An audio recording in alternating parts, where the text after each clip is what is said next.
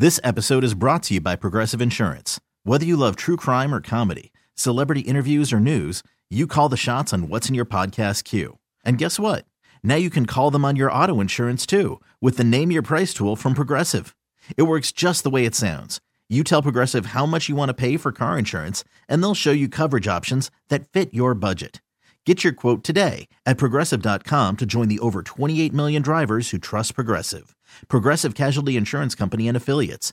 Price and coverage match limited by state law. Hiring for your small business? If you're not looking for professionals on LinkedIn, you're looking in the wrong place. That's like looking for your car keys in a fish tank. LinkedIn helps you hire professionals you can't find anywhere else, even those who aren't actively searching for a new job but might be open to the perfect role. In a given month, over 70% of LinkedIn users don't even visit other leading job sites. So start looking in the right place. With LinkedIn, you can hire professionals like a professional. Post your free job on linkedin.com/recommend today. Hi everyone, I'm Boomer Esiason, and I'm so delighted to have you join us here on our all-new Game Time podcast. Our guest today is a trailblazing executive. She is the first female CEO of a Big Four accounting firm.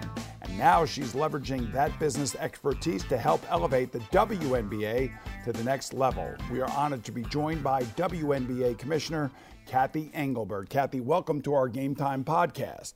Thank you. It's so great to be here, Boomer. I know you've done considerable research on this topic, Cathy. What is your profile of a typical WNBA fan, and what do you consider your demographic sweet spot, and what's your strategy for expanding it in different directions?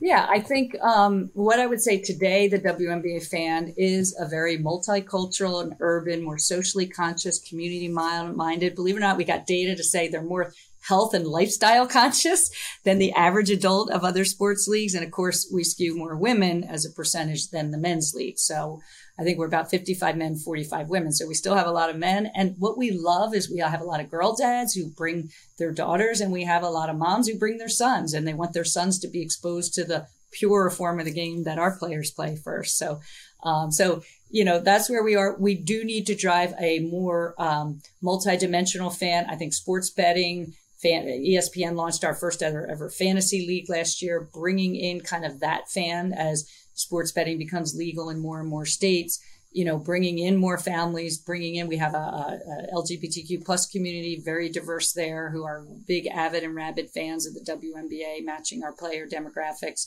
And I think if we could get more women in and more digital natives, the younger population who no sport has figured out yet how to draw them in. I think other than, obviously the NFL has a lot of younger male fans, and drawing in that digital native, because they're the future of all of our fan bases and the future of how media is going to look at and advertisers are going to look at bringing in fans. So that's where we're focused today. I know you're going to expand the schedule. I know you're looking to expand the league. Now, are there any plans for a WNBA development league? Currently, there are only 144 roster spots league-wide, and sometimes that creates various tough choices for some of those players if they get injured or cut. It's a great question. I think we're probably one of the hardest leagues to make a team. Our second and third round draft picks sometimes don't make teams. Last year, we had a very strong second round, a very strong draft class overall. And so there is a discussion around what would a development league look like. Obviously, that's something that years and years into other men's sports league, they had. The NCAA is a great feeder system today. I mean, our rule today is in order to be drafted, you have to be 22 by the end of the calendar year in which you get drafted. If you're in the U.S. university system, 20 if you come from overseas. We now have 23 players from outside the U.S. from 13 countries. Again, it is tough to make a roster. Hopefully adding 12 to 24, if we add 2 teams and maybe 4 teams longer term, will help. But you also don't want to degrade the quality of the game. You want the best players playing at the highest level, which is what the WNBA is today. So, it is hard to make a W team. And these players are so strong, and you see where people drop in a draft class or rise in a draft class because of the strength, and our average height of 6'2", and we have, 8 players 6'8" or taller. So it's pretty amazing what they're accomplishing on the court. I know you consult with Adam Silver quite a bit. I'm just wondering if you've consulted with any of the other sports league commissioners on issues of mutual concern. Yeah, I think, again, having gone through live sports being so disrupted, having gone through a pandemic, and also the racial crisis where and Adam, we both have leagues of 80% people of color. And so, yes, we talk you get a seat at the table. Again, that title called commissioner, seat at the table with other commissioners. I see the other commissioners, Roger and Gary and Rob, and certainly I have, close relationship with Adam and then Jessica Berman, who's a fairly new commissioner over at the NWSL. And I'm actually working golf as well. So I even see Jay Monahan. So yeah, it's a small group of us that, we have a lot in common as it relates to how we're trying to drive live sports into the, basically trying to set it up. Like I say, I'm not trying to set it up for the next 5 years. I'm trying to set it up for the next 40. There's a lot of tough questions that I could ask you, and I'm going to ask you one that I've asked other commissioners when I've had them on the show or when I've had them on my radio show here in New York. Part of the allure of sports is that it provides an escape, if you will, from the real world, with the country so deeply divided these days. Is there any concern that you may have that the social justice activism, for which the WNBA is so famous for, of course, intrudes on any of this escapism and might alienate any swath of the league's potential fans or merchandise consumers? Yeah, I think it's an interesting question, one of which, if you look at who your players are, and if you're going to have your number one pillar of your strategy be to be player first or player led, and that's why when George Floyd happened with our league, 80% women of color, we had to form our Social Justice Council, which we wanted to be league facilitated, but player led.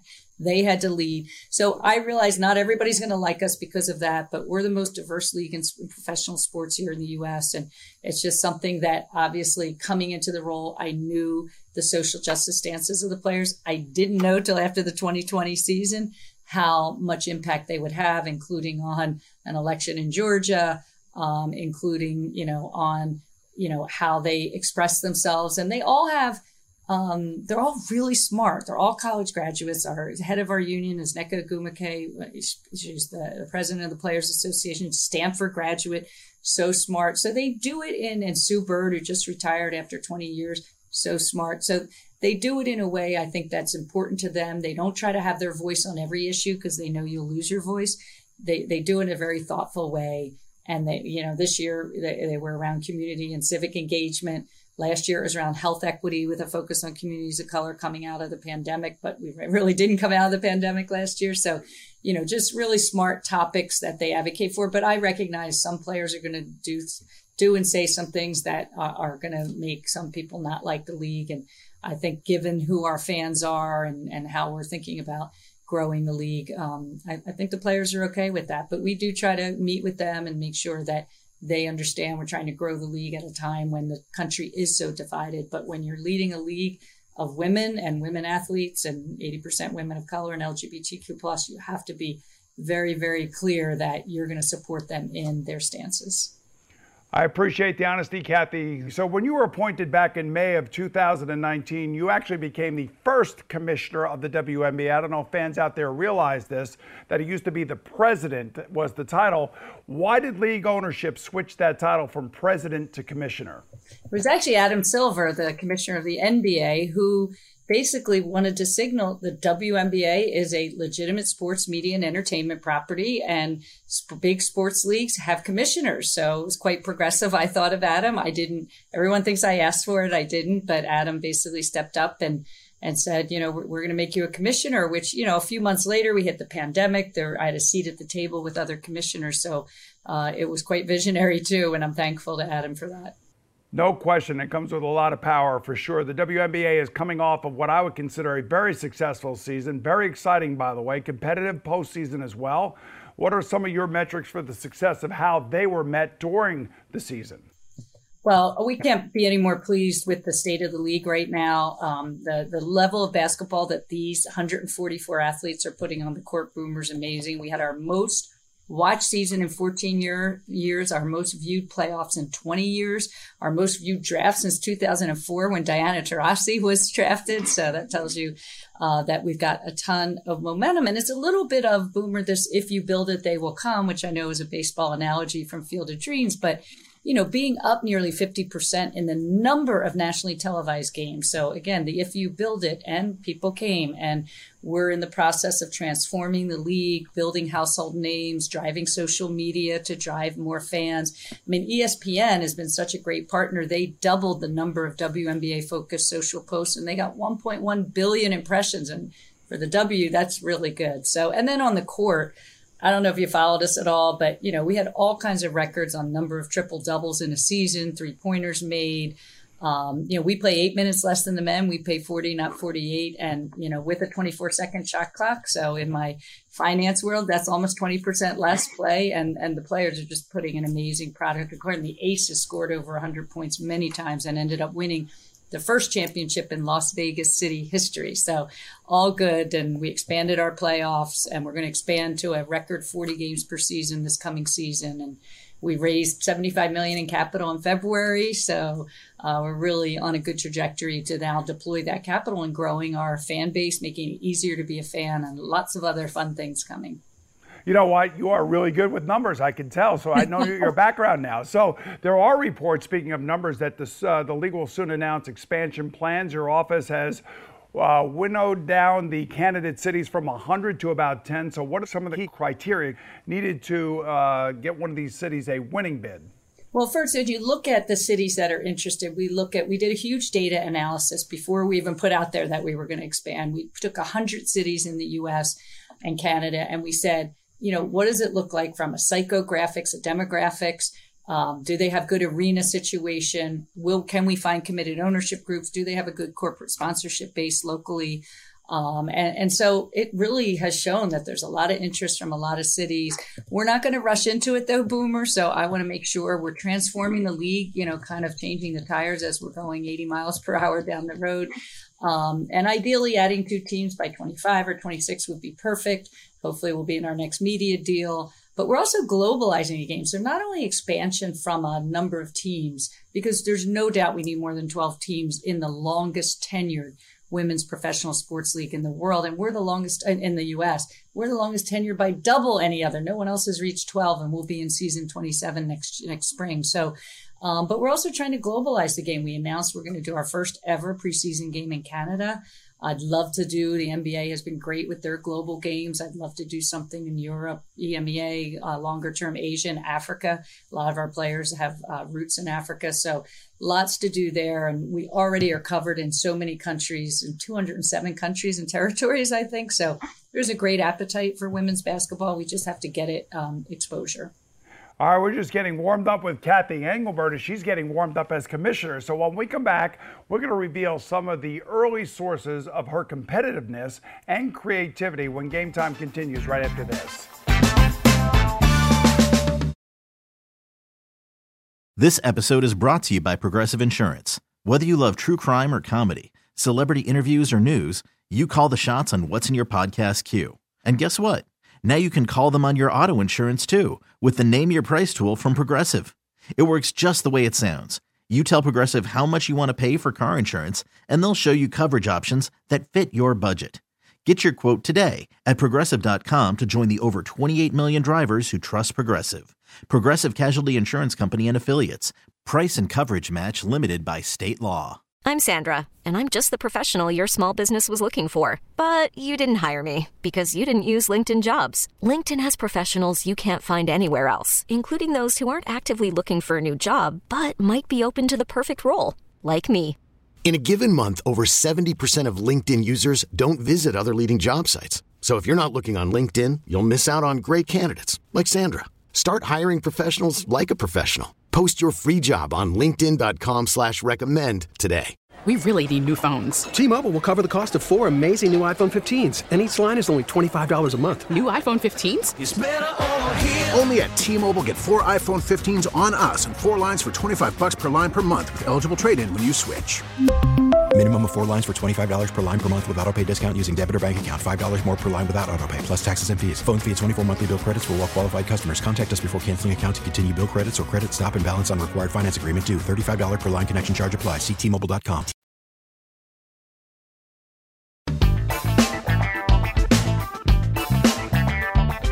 Welcome back to Game Time. Kathy Engelbert grew up with 5 brothers and 2 sisters in a basketball-crazed family in Collingswood, New Jersey. Now, this is just outside of Philadelphia, and there she played half-court basketball with her brothers, and she claims they never let her win. Now, you said that they never let you win, but I just can't imagine that you never won a game against your brothers. Come on.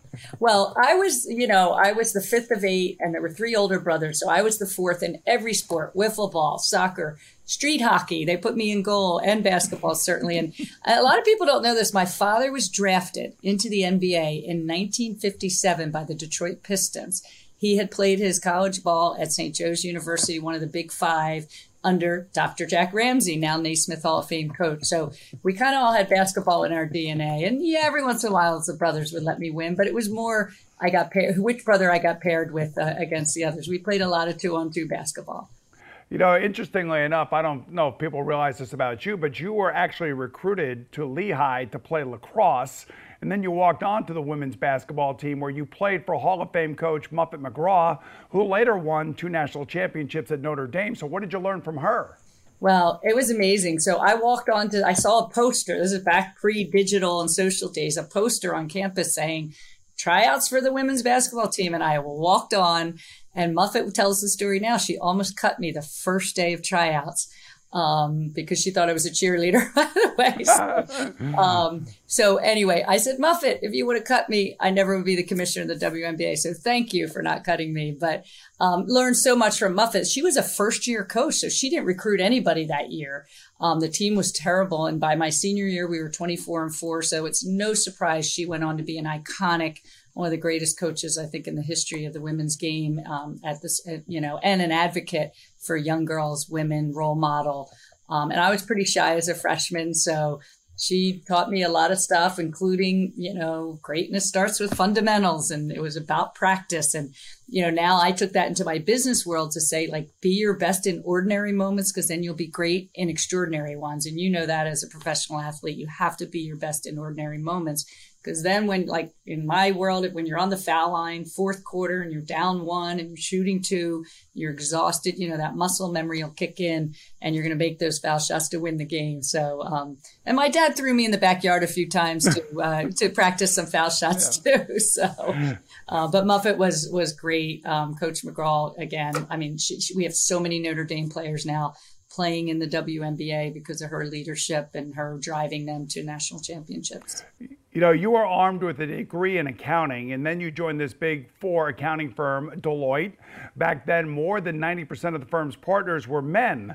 So I'm just wondering for you, what was that working environment like, and how did your success help it evolve in terms of diversity?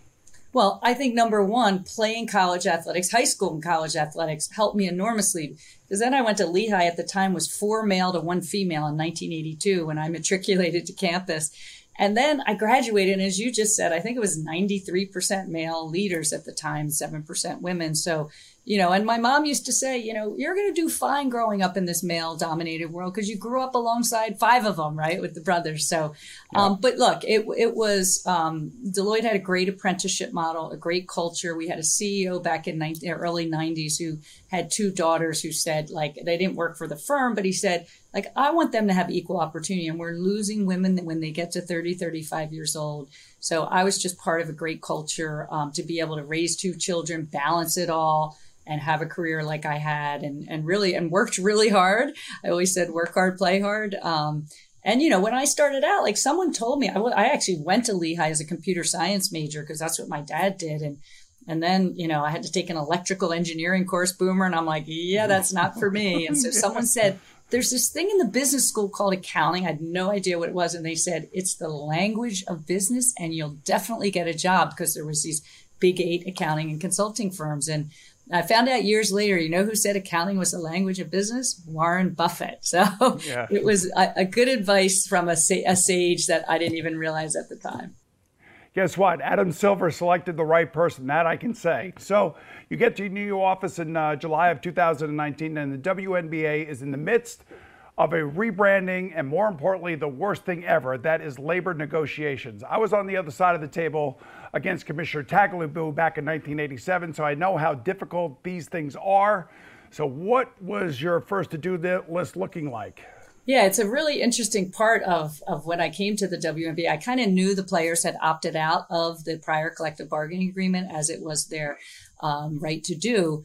But I didn't have any idea that the trust level was broken with the players. And I didn't know any of the players. I didn't know any of the owners. And I came in and 4 days into the job, Boomer, someone said, you're getting on a flight to Las Vegas to be in your first 4-hour collective bargaining meeting. Whoa. Didn't know the lawyers, didn't, you sit across the table. And, the one thing, I had led a firm of 100,000 people and we did a lot of culture change and transformation. But now I'm in a league of 144 players and that are unionized. And we didn't have a union workforce at Deloitte. So it's kind of like, okay, how's this going to work? So I went out there and I did what I now recommend to every, new leader in a role is I listened a lot because I didn't want them to assume that I knew everything because I ran such a big firm. And I listened. I listened to both sides and then kind of came out and huddled with the attorneys and said, here's the things that are important to me that I think are really important to the players. And now I know that I'm going to have to do some small things of symbolic value to build trust over the course of the rest of the season because they were in season at the time. I had joined, a little over halfway through the season. And so we did a few things, tweaked a few things that the players kind of gained a little bit of trust. So that we got a very progressive collective bargaining agreement done, tripled the pay of the top players.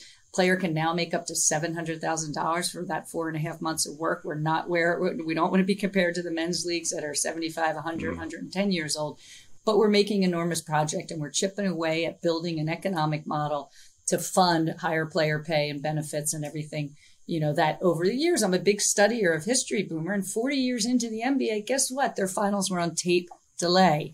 And They didn't have the superstars' household names. And you know what came along? A big rivalry out of the NCAA, and it was Larry Bird and Magic Johnson.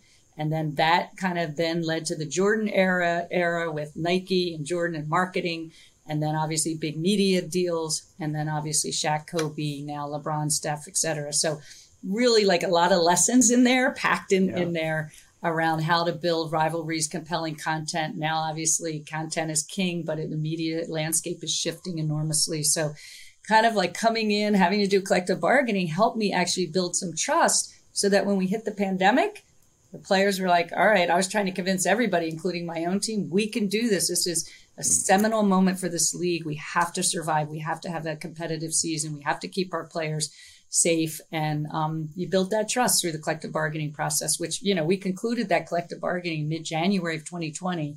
And then March, the pandemic, obviously, the NBA shut down the sports world. So, it's all kind of looking back now, it was all kind of a whirlwind, but glad we had a season and essentially, I think, saved the league. It was Pete Rozelle who came up with the Super Bowl, which was a genius marketing ploy. And then it was David Stern who did exactly what you said, took Magic and Larry, took those players to another level and built a trust with them, which has got to be the hardest thing I would think to do for an outsider like yourself. Definitely, but I think I had a little cred because I played for Muffet and I played Division I college basketball, a little cred there. So I actually did a 12-city tour when I first started and went to every team and met with the players, whether it was at center court in their shoot around or in the locker room. And just, I think I was a little credentialized, I'll say, because I had played. But yeah, I can imagine if you didn't play, I'm sure they looked at me differently. But, again, the players are putting such a great product on the court. And I assessed when I came in, do we have to change the game? No, because our strategy sits on the foundation called the game, the brand with the rebrand and the logo woman and the orange hoodie that Kobe wore and became famous for. And then that horrible accident with he and those young girls. And so, kind of those pieces were the strength of the league. And then we needed to drive trust with the players and our stakeholders called the owners and the media, and then make it easier to be a fan. So I put in a very simple 3-pronged strategy sitting on the foundation of the game and the brand, which was very, very strong. The WNBA is in good hand, folks. Next up, we're going to find out what the commissioner has in store for her league and for you, the fans, in the upcoming season and beyond.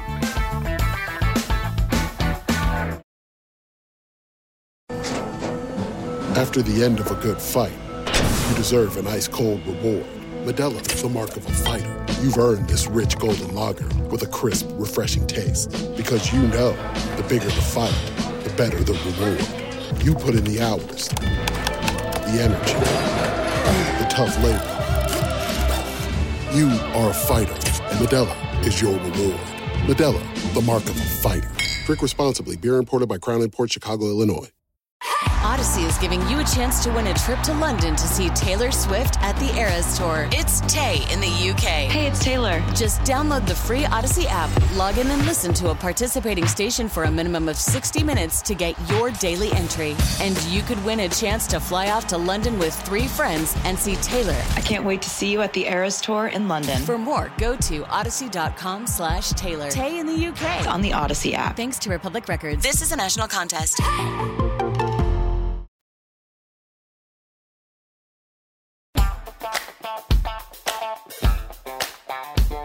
Welcome back, everyone. One of Commissioner Kathy Engelbert's favorite words is transformative. Now, midway through her 4th year at the helm, the WNBA has already witnessed marked changes. So we talked about transformative changes. You've already touched on some of them. What are you most proud of, Kathy, and which ones do you still find frustratingly elusive? I'll start with the frustrating because that's easier. It's the undervaluation of women's sports. The one big surprise I had was how the valuation models are very biased against women's sports because they're all based on these quantitative measures that if you don't get shown and you don't get exposure, you don't get marketing dollars, and less than 1% of all corporate sponsorship dollars go towards women's sports and less than 5% of all media coverage of sports is women's sports, yet 40% of the athletes in America are women. So something wrong there. I realize we're younger in our successes around sports, but so we have to fix the valuation model around a media right. You know, our viewership is actually double one of the other major men's professional leagues, and their media rights are 12 to 13 times ours in dollars. So there's something wrong there. And I think because we have a league, a diverse league of women of color, that, you know, that should be some qualitative aspects of why companies would want to step up. And our fan base, we skew more urban, more socially conscious, community minded, more women than the men's leagues, and women influence or make 80% of the purchasing decisions in a consumer household in America. So that's another great selling point, but we never put it all together and framed it that way, Boomer. So now we're doing that. We're seeing companies step up. Google, AT&T, Nike, Deloitte, US Bank are our 5 big sponsor change makers, which is our elite class. And they're just changing the world of women's sports. But we need media companies, and ESPN has been a great partner, but we need media companies to step up and value us correctly. So that's the frustrating stuff. The great momentum is around globalization of the game. I mean, this game is very popular. 3-on-3, for instance, which now is an Olympic sport, and our U.S. women won the first ever gold medal in 3x3 in Tokyo, is the #1 most popular urban sport in the world. So there's a lot we can pilot around that. Our All-Star game is very popular. I think, again, Chicago winning last year, first ever win for the Sky. The Aces winning this year.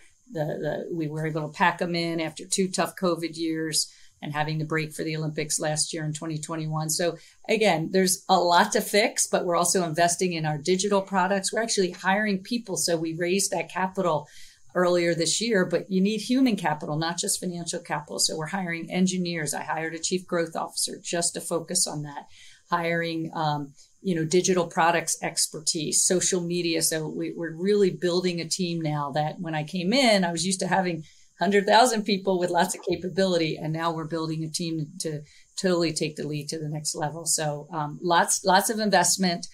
We have this great investor group that stepped up in addition to the NBA teams, as well as the WNBA independent owners, and just in a really good place to drive that to the next level. And one of the things I'm most proud of is the benefits and the money now we're paying the players. It's not where it needs to be, but we're chipping away at it. And we're, for instance, going to pay 10 players in the offseason to stay here in the U.S. and market the league. We're going to pay $1.5 million to those players.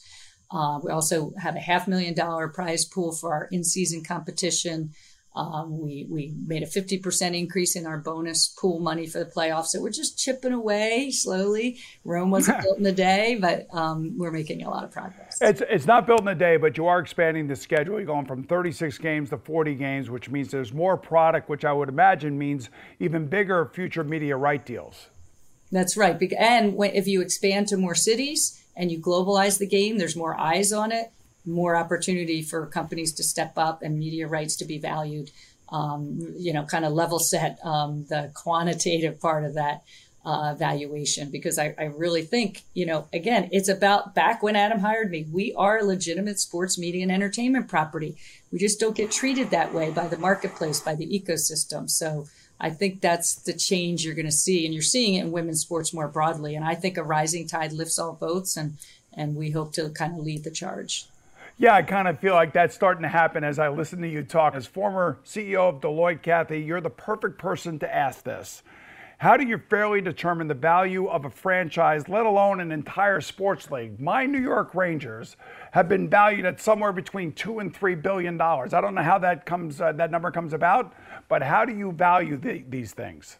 Well, one of the things is today, I think in some cases, women's sports was valued on decades-old spreadsheet models that are tailored to men's sports. And in those models, a lot of the things the companies are now supporting women's sports and athletes for, the diversity of women, the strong stances in community, et cetera, aren't valued at all in those.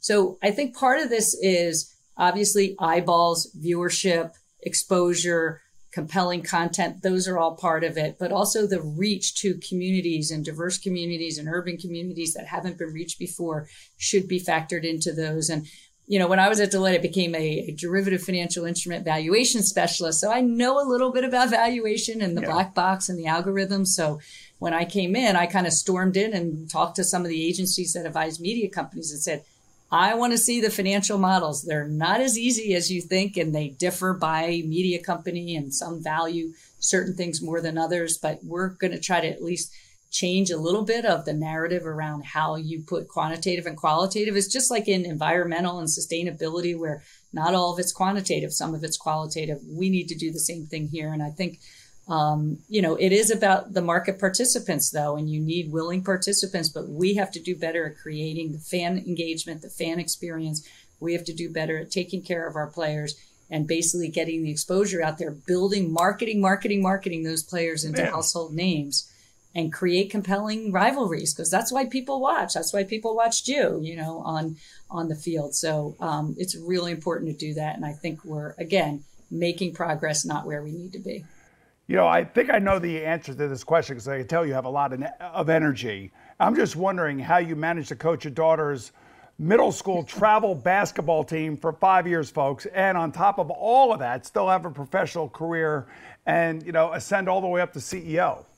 One of my favorite things I did was coach. It was one of the hardest things I did, coach middle school travel basketball girls, when the girls would be twirling their hair and going over to the other gym to watch the boys in the middle of practice, by the way. But what it did was it set for me, all those girls now, I didn't know it at the time, but I was a role model for them, that I could have children and coach and play. But I was very transparent with the people I was working with. If I needed to leave at 5 or 6 o'clock to coach a practice, I'm not saving lives. So, and then I'll be back online. Technology allows us to be a lot more flexible, including today. But I was very transparent with my client that I was on at the time, a big pharmaceutical company. And they actually, the men who I was dealing with there, said, thank you for being so honest about what you were doing, because I want to coach my son's Little League team or go to my daughter's dance recital or this. And I didn't think I could do it until you said, this is what you're doing. So it is about being a role model, especially as a working mom, trying to juggle a lot. It's not always perfect. I tell women we're perfectionists. It's not always perfect. It's not linear. When your kids are young and they're toddlers, they cling to your leg when you leave for work. When they're teenagers, you come home, they don't even look at you. So you just have to like adjust the way you're working and the quantity and quality of what you're doing. And I always everybody calls it work-life balance. And because we're perfectionists, it's like, you'll never have the balance. You'll never be happy. I called it work-life integration. If I integrated my kids, I brought them to work some weekends when I had to work during our busiest time. And I would go off and coach a basketball game. So I am so glad I did it. I almost didn't do it because it was in the busiest time of year. So glad, because then I got to know the sports parents. I got to know the other girls, and some of them went on to play in college. And now they're like, I was coached by the commissioner of the WNBA, even though I was long from being the commissioner way back when I coached them. Great advice, Kathy, and thanks so much for joining us today. I'm Boomer Esiason. We'll see you again real soon right here on Game Time with Harvard men's hockey head coach Ted Donato.